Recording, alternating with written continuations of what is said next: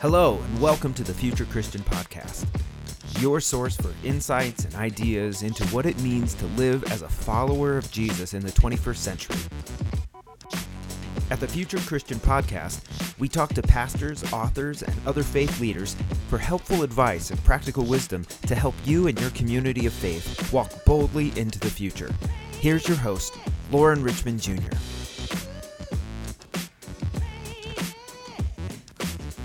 Hey, and thanks for listening in to the Future Christian Podcast. My name is Lauren Richmond Jr., and I'm pleased to be joined by Reverend Dr. Jenny Witcher. Hello. Hi, how are you? I meant to ask, is that Witcher? Did I say that right? You did, like Good. Halloween Witch. Good. Yeah. I always worry about getting people's names right. So, Jenny is the Minister of Prophetic Formation at 6th Avenue United Church of Christ in Denver, Colorado, and the founder of Juniper Formation, an entrepreneurial and ecumenical ministry with a mission of prophetically reimagining the church. She is an entrepreneurial minister, community organizer, and theologian committed to social justice. And there's a lot of good stuff there. For the sake of my reading skills, I'll leave it at that. But welcome. Thanks for being here. Thank you. Very good to be here. Awesome. Well, tell our listeners a little bit about yourself beyond that, what I read, if you mind. Sure. I grew up in the UCC, United Church of Christ, congregational tradition in Massachusetts. I'm a PK, a pastor's kid. My mom was a lay minister as well, and also worked in corporate America in Boston.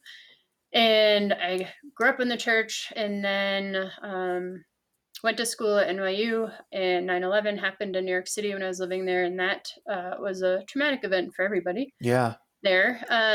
And that was building on top of a couple of other traumatic experiences with the church, a break for me in terms of disassociating with the institutional church. Not my faith, but just leaving the church, saying I'm done. Yeah. A large part of that was how the Christian culture of the country went after the Muslim community after 9/11 and with such vengeance and vitriol. And I just couldn't, there's times where there's a break where your identity and community don't come together. Mm-hmm. And that was a break for me. So I spent a lot of time away from the church. In retrospect, running away from call as well. No one's ever done that. Yep. And wound up working in nonprofit and then higher education, and wound up being invited by the dean at Aleph to consider a position there, and really wrestled with it, and finally took that position. And it was working at a theology school that really connected me back to the church through the formation of those preparing for ministry. And so over time, I grew to understand that work as my call and started the ordination process. And then that job ended abruptly and went into a deep discernment period of, well, what's next? And out of that, the depths of that space became the Juniper Formation as a new ministry. Well, I'm going to ask, tell me about the name Juniper. Well, actually, no, let's save that. I'm jumping ahead. What has it meant, if anything's changed? What has it meant for you to be a Christian in the past? And if anything's changed, what does that look like now? Sure. I think I've had about 3 phases, roughly, off the top of my head. Early childhood formation, being a Christian was much easier. Yeah. It seemed so much more easier to be idealistic and follow the gospel. Yeah. Entering probably young adulthood, that's when I started taking on more leadership roles within the church, trying to get my church to become open and affirming. This is in the late 90s, of lesbian, gay, bisexual, transgender, and queer individuals and families. And they were not prepared for that. Although, when you're young, you don't always see the nuances of theology. And I assumed because I learned my theology from my family, and my dad was a pastor, I assumed the rest of the church agreed. That wasn't the case. Yep. So I faced a lot of resistance there, which was heartbreaking to see the church not live out its faith. And did some other work at the national level, and stood up there for some racial justice issues, and was kicked off of a national council I was on for that. And because people thought I was doing other things and didn't see what I was seeing. So I had a couple of those experiences of disillusionment with what I, as a more of an adult now, Yeah. would say is true of all institutions. Yeah. Right. We aspire to these values and these missions, and a lot of us join institutional life and communal life for those purposes. And when we see that not happening in very violent and difficult ways, there's a dissonance. So that was that dissonance and rift that grew in tension. And later on, I think having more experiences in different institutions and realizing it's not just the church that's screwed up, if you will, right? That we're all human Yeah. and trying to figure this out together, and Yeah. we're all living out our unprocessed trauma. We're all living out of different pains and joys depending on the day or the season of life, and that can get really messy. Mhm. And so coming into ministry now, I have much more of an appreciation for understanding and living into that tension between Yeah. my love of the church and my deep frustration at times with the church. So, and the church is not being Christian in and of itself, but it is the community which we practice and learn and grow and form. So yeah, being Christian now, I think, is much more challenging as an adult because you're so formed by the wider society. Yeah. And right now we've got some really poor value systems that we've all been living through, and we're trying to unveil and reconcile and heal and reconcile for the first time. I'm curious if I can ask. I recently came across this term from an evangelical author named Mark Damaz, and he talked about the term being a disruptor, and I'm kind of hearing that a lot in your past history. I'm curious, like, does that term resonate at all with you? Yes. And I have probably many supervisors and others who would call me that. Yeah. But part of that for me is tied back to the imagination piece of when you can imagine something different, something more healing and whole and Christ-centered, why wouldn't you interrupt a system that's oppressive and violent to try and see if you can attempt to practice, to experiment, to figure out how to get towards this other way of being together? I love it. And that's great. Thank you for sharing that. Well, let's talk about your work now here in Juniper Formation. And I want to ask first just about the name.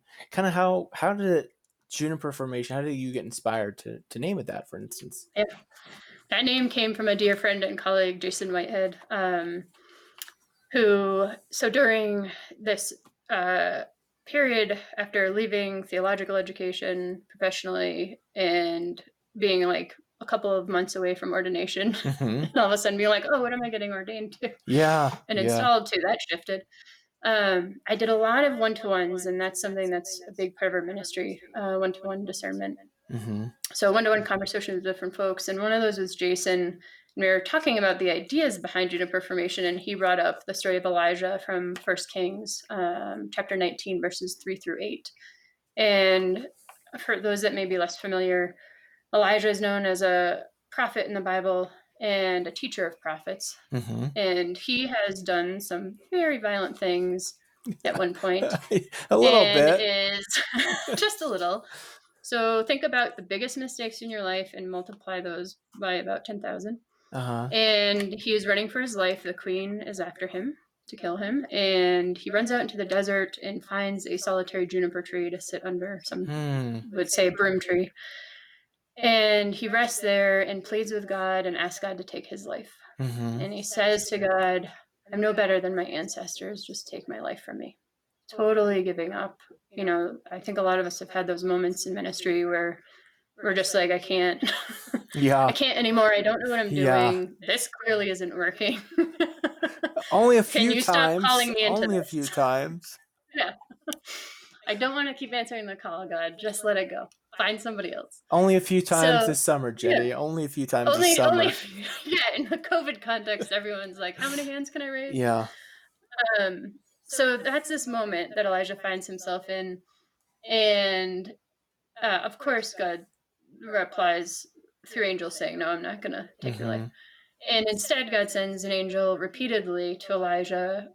Elijah keeps falling asleep. Right, that kind of, which reminds me of those moments where whatever it is, binge watching Netflix, the different ways that we fall asleep, the ways that we try to just get away and numb ourselves out. And I want to be clear that sleep and Netflix is okay. Yeah. But in Netflix those and clear chill. moments when we're trying to ignore the problem, Yeah. and the angel keeps coming to wake him up and provides a hot cake and water to restore him. And it's this back and forth of saying, Elijah, you need to wake up. Like, you need to eat and drink. You're going to need this strength for what's coming next. And so in that space of under the tree, for us, that being a space of rejuvenation, of encouragement, of support, yes, rest, but not rest in that kind of numb way, but rest in a really profound way that prepares you for something even bigger than you could imagine. And so in the end, Elijah goes on from that, and God calls him to teach the next major prophet,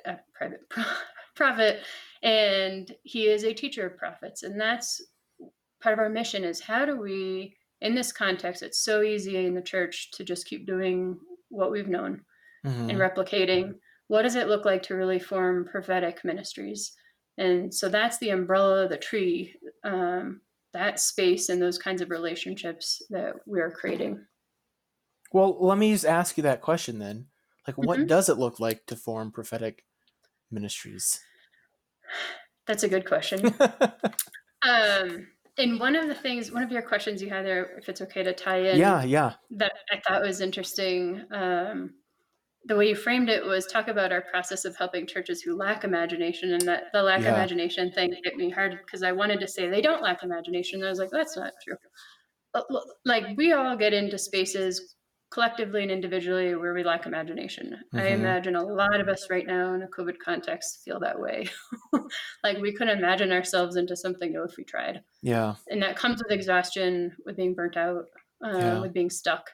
So one of the practices that I mentioned was central to our ministry is relational discernment. And so there's, in Western Christian spiritual tradition, when folks talk about discernment or the spirit-led decision-making kind of process, we often talk more internally. So there's often the recommendation, go meditate, go pray, go be by yourself. And certainly in the Bible, there's many moments where folks went up to a mountaintop, including Jesus, to be by themselves. Yeah. And also, if we look at the gospel in the Hebrew text, relationship is actually one of the most critical points of discernment and engagement, in that those contexts of being in relationship to one another. Yeah. So that's a big part of what we do, is we get folks in a relationship with one another. Most congregations that I've worked with or spoken with, or individuals that are stuck in that lack of imagination space, are really out of a relationship to themselves, to one another, and to God, and to their community. Interesting. And so that's a big part of the work we do, because that's where inspiration strikes. When you get diverse folks together, you get to know each other deeply, you share sacred space and sacred life together. That's where God is present, right? Yeah. I'm really, it sounds so simple, but it makes so much sense, because I think about, like, you think about a church that's has clearly not grown or changed with the neighborhood. Like, they're out of relationship with the neighborhood. Evangelicals, you'll use a term called ministry silos, where you have, and I think we even see this in mainline Protestant context, where like everyone has like their kingdom, or like, their thing is like the kitchen or the food bank ministry or whatever. And it's, again, these people are not in relationship to one another. I think that's a beautiful image. Let me ask a counter to this, and I should have warned you. Half of this conversation is just me asking follow-up questions to folks' responses. But I'm curious, as someone who's, I guess I would consider myself a student of systems theory, family systems theory. I'm curious how you, as a leader, because as I understand family systems theory, that is, like, so often it's like the most anxious person in the room can just kind of sidetrack and kind of spoil a beautiful conversation. How do you, as a leader, help facilitate that kind of group dynamic, so that one anxious person or even a couple anxious people can't derail that kind of relational discernment process? Sure. That's a great question, and something that has always frustrated me about church life. Yeah. And all institutional life, the loudest Yeah. squeaky wheel, whatever metaphor you want to use, Yeah. gets a lot of attention and everyone gives way. And then we all wind up off mission, doing things that we don't do, that don't energize us and take us out of relationship. Yeah. Because we're functioning out of dysfunctional relationship. Yeah. And teaching was actually, I think, the place where I learned how to handle this first. Teaching. Because in teaching, they talk about, right, if you spend all of your time in the classroom focused on the one student who's not participating or who is being disruptive or whatever it is, like everybody else is losing in that moment, right? That doesn't mean that person isn't valid. Right. And I think sometimes in Christianity, we get stuck in that scripture about and the shepherd went after that one sheep. Yeah. And we get stuck in that model of I got to go after that one sheep. Yeah. And go after that sheep, but also pay attention to the community, right? And also encourage, allow meaning permission given and support and formation and training around getting the congregation or the classroom to support one another. Oh, right. Talk more so about it's that. a collaborative and co-creative space versus top down, because when it's just the minister or just the teacher that has to manage the expectations of every individual in the room, you can't meet everybody's expectation every moment, but together you can create a more collaborative space where there's shared expectations. Most of the models in our Western US culture are about I individually need something specific instead of developing shared expectations. And that's part of why we're stuck in out of relationship with one another. We that's a skill we don't often employ. But it requires pastoral care of those individuals. People act out of pain.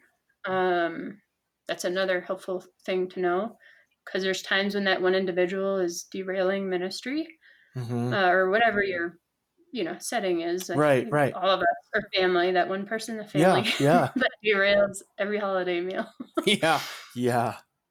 That's coming out of a place of need and pain most often. And if you can find ways to address it in other contexts, one-to-one, right? Not have to only do it in the group space. It has to be done in both spaces, but I think too often we get stuck at doing it only publicly. Yeah. And the other thing is having clear boundaries. Yeah. I'm not someone, and this is something I think comes with me from my childhood in terms of, when I say childhood, I mean the idealistic sense of following the gospel, where, for me, the gospel is very clear that open and affirming is who we should be as Christians. And if there's people against that who are threatening their pledge or participation, fine, so be it. Because this is a community of faith in Christ. And if you cannot follow, we're here if you want to learn how to follow. Sometimes it's challenging for all of us. And a lot of folks and pastors, and I get that your salary's on the line. And I've recently been in a position a couple years ago where I lost my salary abruptly. So it's not foreign to me. I don't say that without really feeling that. But when we have that clarity about what we're doing, it helps us make decisions that are difficult. Jackson, can you go back upstairs? Daddy can't read that. Can you go back upstairs for a minute? No. Okay, I need you to be quiet then. If you're going to be here, I need you to be quiet. We're doing so good. Let's see. Where was it? So I was going to ask you then, I've just really been enraptured listening to these last 5 minutes or so. I'm curious, what does that look like on, imagine I'm a pastor or you're facilitating conversation. You got some rabble rousers like my little son here in the background. For our listeners, that's my son.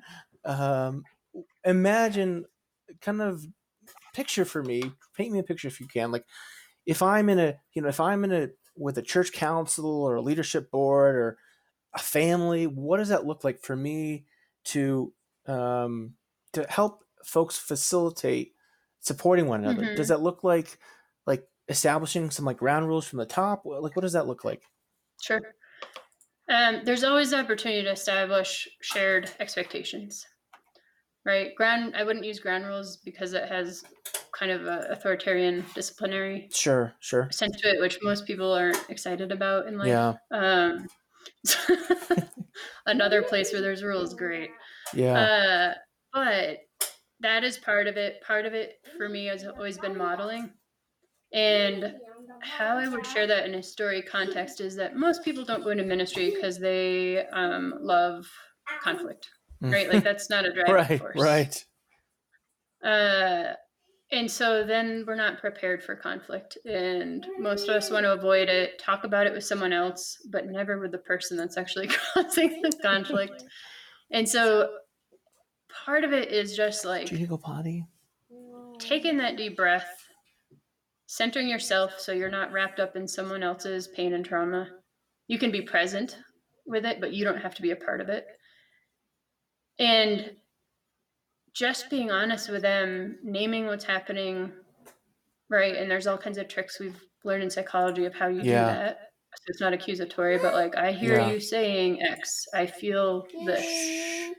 And putting it out in the open for people to respond, because oftentimes when people are acting out, they're trying to get attention. I don't mean that necessarily in a bad way, but they need someone.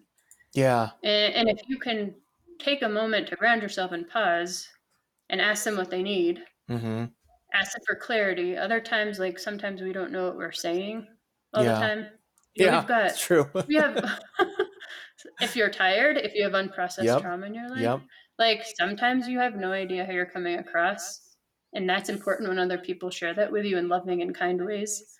But having those sacred conversations and taking the time for it, many of us are stuck, and I got to get to the next thing. I got to do this. I have 10 million tasks on my desk, and just pausing to engage one another. Of course, there are moments where like you have to have really strong boundaries and you may need to leave a situation or ask that person to leave. Like it doesn't always just easily work in dialogue. But that's a good place to start. Let me ask. Yeah, I'm just curious, like, what might that look like? Again, I tend to think through things through a family system lens. So, emotional cutoff is generally frowned upon, but obviously there's sometimes where you have to say like, hey, that's enough. That's it. So again, like thinking through like a leadership team meeting, board meeting, council meeting, family meeting, like what might that look like? Because obviously you want to like affirm folks, say, hey, I hear you. But also if someone just completely, their only point is just to derail and disrupt, what might that look like for you to say, hey, I love you, but you got to get out of here? I think it looks like explaining to them why something is disruptive, not letting them interrupt to explain it away and just say, we can talk about this later and I want to. Let's schedule a time. But right now, this is causing harm. And we need to be separate from one another. We can come back together. It's not an ultimatum. It's not a threat.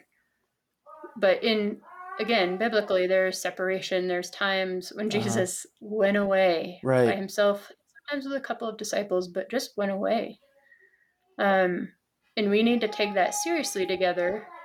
I think the other thing that came to mind when you're talking in terms of how do you do that collaboratively, I think the toughest practice is not trying to fix it all the time. Yeah. So if I'm clear with folks that are, and we all together, we're clear that we want this to be a co-creative space, collaborative, where we're all sharing leadership, that means that I have to pause and create space for people who are used to top-down models, who will not jump in right away.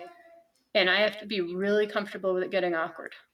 And say, and we've had that conversation, and oftentimes there's reflective conversations post situation, right? Post whatever gathering, where people say, I know I should have said something, I didn't know what to say.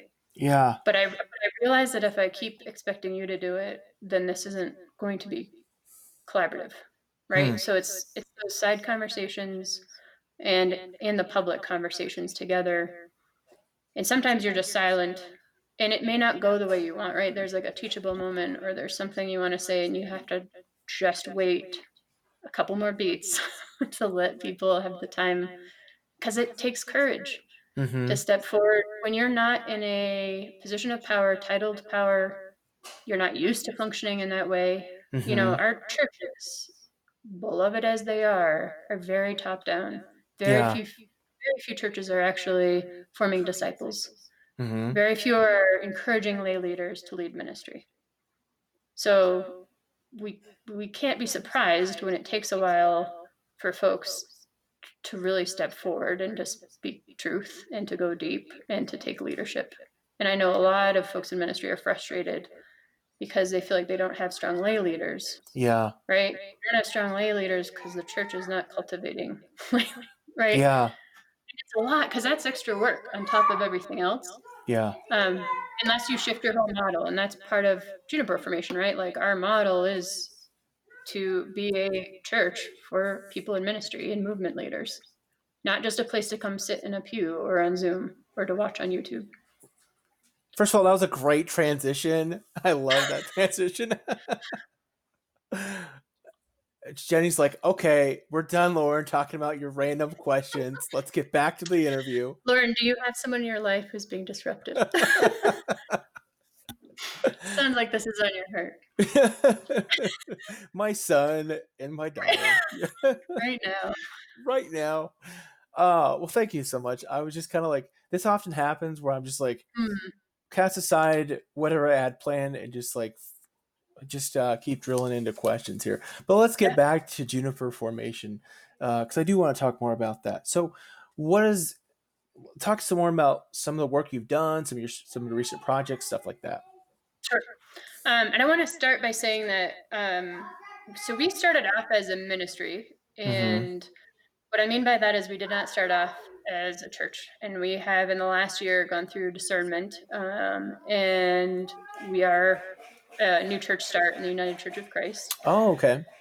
So that does not shift our mission. It doesn't shift our work. What it shifts is our frame of how we understand ourselves. Yeah. And so we're a faith community of the United Church of Christ for movement leaders and people in ministry who are prophetically reimagining the church specifically at the margins. So if you go to our about page and look at leadership, you'll see it's predominantly female and genderqueer, and that's intentional. Yeah. A lot of entrepreneurial ministry, and I think you would know this because you're a church planner yourself. A lot of what we see and is promoted in entrepreneurial ministry or church planting are white men, heterosexual Never. white men. No, I don't believe that at all. God bless them, but they have quite the edge. Quite the edge. So part of our mission is to make sure that we are doing that formation work, that support, the investment, taking on shared risk with new ministries and ministers who are coming from the margins, depending on their gender, their sexuality, their ethnicity, their abilities, and disability and differences, all of the different diversities that marginalize folks in our society. So those are the folks we work with. What we do, there's kind of two major ways of thinking of it. One is we incubate or help birth new ministries of all kinds and new churches. We also accompany congregations and other ministry leaders in prophetic discernment. So congregations that are at a decision point and have to really take the time to do deep spiritual discernment and make some very big prophetic decisions. Congregations that want to start a new ministry and aren't sure how to go about it. Folks that know that they're called to something more than where they're at and need accompaniment in that process. And that's, I think, one of the differences. One of the other reasons we were formed was a lot of the really good consulting options in the wider church are still fairly in and out, and they come from national spaces in and out to local communities. And as I said, relationship is key to our ministry. So accompaniment is our style in that. It can be short-term engagement, but it's deeply relational, and we're present and walking alongside folks versus an expert-driven type of model, like a top-down. So if I'm Yeah. hearing you, I'm blanking on what the term is right now, but Mhm. I'm working on an MBA with nonprofit emphasis, and I just took a class in missional, what is the word, development. What's I can't remember the word is, where it's like community development type, rather than you're going in. Asset-based community development, Thank ABCD. you. Yeah. So it Yeah. sounds like that's what the model you're working from. Yeah. Yeah, we are informed by asset-based community development. Okay. And back to theologically, right? Like if we are all children of God and the Mm-hmm. Spirit has gifted us, Yeah. then we're not ever going into a blank slate. We're not ever going into a community that is deficit. We are always going into spirit-filled spaces. Mm-hmm. And that's central to how we are in relationship to folks and how we engage folks in ministry. Yeah, I think that's what's so fascinating about that asset based community development is it rather than thinking of scarcity, it comes from a place of abundance where, Mhm. um, plus, I mean, I'm not an expert in this by any stretch, but it seems far less colonial than many of the Yes. other approaches, right? Yes, far less. Yeah. I mean, part of it is really looking at what does relationship mean, Hmm. right? And we don't do that. And a lot of the white colonialist empire building tradition of the church is Mm-hmm. looking at everyone else and saying, you're faulty, you're sinful, you're wrong, Yeah. you're not worthy, but we are. And that translates in how we interact in the world, how we do mission and outreach. Just the word outreach itself, I struggle with, Okay. because it's outside of self, right? We have to reach out to other people who are not us, who are less than, Yeah. Yeah. right? It's not usually reaching out to peers. It's Mm-hmm. reaching out to people that we think are less than us in some capacity, and that is not Christ-like. Um, so that a lot of our ministry and time and faith formation in relationship together is deconstructing. We're all raised in this culture. So we have to do that deconstructive work and reflective work of what is it that we're doing? How does this serve, the gospel, humanity, our relationships, and where is it just really wrong? Hmm. These are. I really wish we had more time for this because I'm really kind of appreciating this conversation. Thank you. Plus, my son, if he's he can only last so long here. So, Yeah. talk about before we move on. Talk about like this music project you've been working on Hmm. and kind of the passion behind Um, that. sure. So I was doing a discernment process actually with the Christian Church Disciples of Church Evergreen Christian Church Yeah, a yeah. year ago, 2 years ago. And so it was during Advent, so it was integrated with worship discernment, and I wanted music that was inclusive, that Mm-hmm. didn't replicate the warlike and colonial, hierarchical, patriarchal language of the Yeah. church. And I was looking at both the UCC hymnal and the DOC hymnal and other resources, and trying to listen to new music online. And my Mm-hmm. frustration is that a lot of what and I'm not a Christian music expert, so someone Mm-hmm. is listening and is like, "What about this?" Probably yes. Yeah. um, Well, but earlier in this season, yeah, I'll say I'm blanking on her name right now, but I have someone who's going to air before you, who serves in a UCC church as a musician. oh great, Blanking on her name right now. She serves at Vista. What's the church in Colorado Springs? Vista Grande, I think. Mr. Grande. Yep. Blanking on her name. Forgive me, whoever you Uh, are. well, good. Yeah. So a lot of what is accessible for music, the language doesn't work. It's not Mm-hmm. progressive.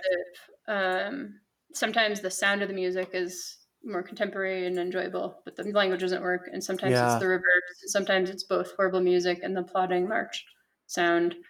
Mm-hmm. And I grew up with hymns and traditional music, and some of it I love, and some of it I can't stomach anymore because the words are harmful. Yeah. So I contacted Jenny LaJoy, who I had known through ILF, who was a student there, and said, "Hey, I'm really struggling. I would love to have music that's different. Do you want to write an album?"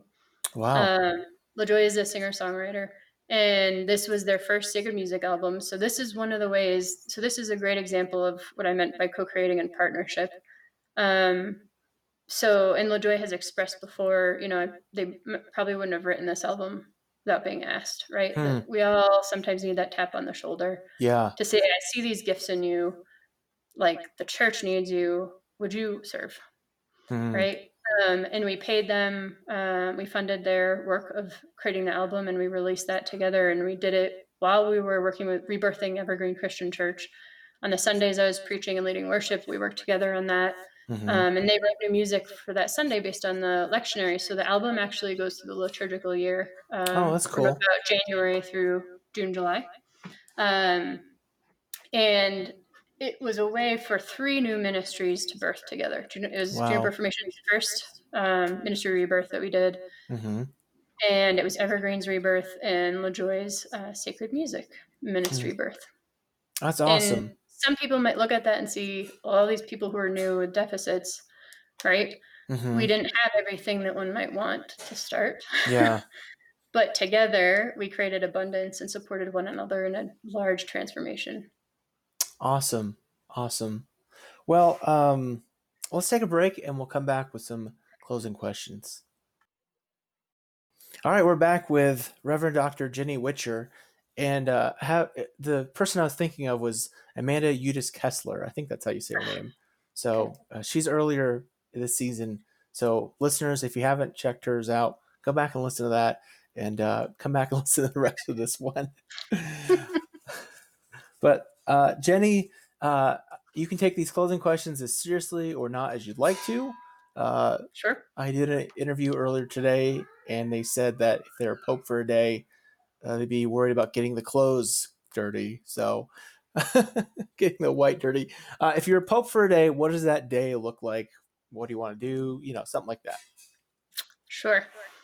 I'm going the serious route. I would not want to be Pope for a day because that does not match my value systems. But if forced, I would write in a apostolic, constitutional, or papal bull, dismantling that whole cisgender, heteronormative, patriarchal, colonial empire building system, and institute somehow a process that would lead the Catholic Church to a more Christ-like structure that's inclusive, and especially in its leadership. Not because that's just my value system, but because imagine the kind of global transformation that would happen if the Catholic Church made that transformation themselves. That's good. How much power and influence they have. We might need to get you more than one day, but it's ambitious. It'd be a lot. It'd be a very tiring day. Very full day. What theologian or Christian historical figure might you want to meet or bring back to life? I would love to meet all of those unnamed women or genderqueer disciples of the early church. Oh, that's good. I desperately want to hear their truths and their preaching, their stories, and I think it's quite a significant loss that we don't have those. Good. I like that answer. What do you think history will remember from this current time and place?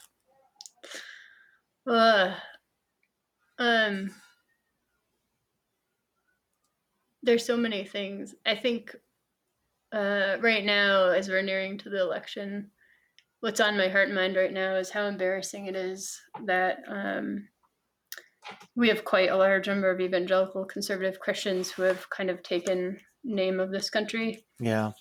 And what they're fighting for right now couldn't be more opposite of what Christ did, what he taught, and what he would want for us. Yeah. No, I'm just going to point something out for our listeners. Jenny, one of the things I'm loving hearing from you is I think so often the caricature, the stereotype of folks on the left, liberals, quote unquote, are kind of apathetic faith, and your passion, it's soothing. Well, that's not the word.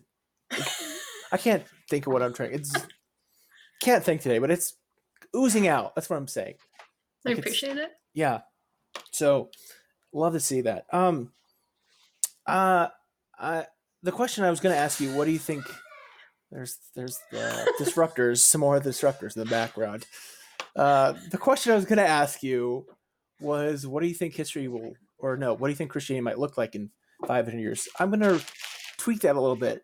Mm. What do you hope for Christianity in the future? I hope it's more Christ-like. I hope that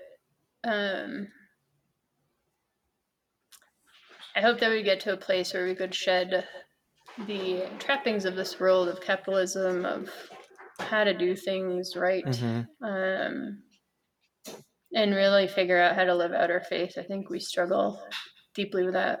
A lot of us. There's plenty of people that are working very hard at that, but as a collective, we're suffering greatly, and it is so heartbreaking because it's so obvious. Like you said before, relationships are so obvious.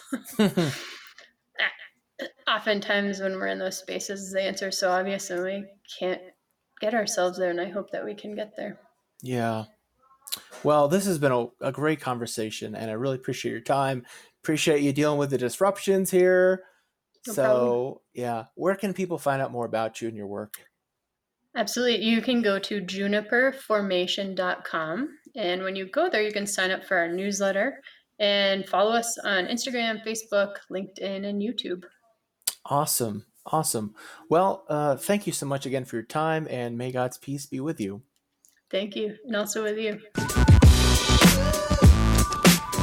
Thanks for joining us on the Future Christian Podcast. To learn more about Lauren or the podcast, visit future-christian.com. But hey, before you go, do us a favor, subscribe to the podcast and leave a review. It really helps us get the word out to more people. Thanks, and go in peace.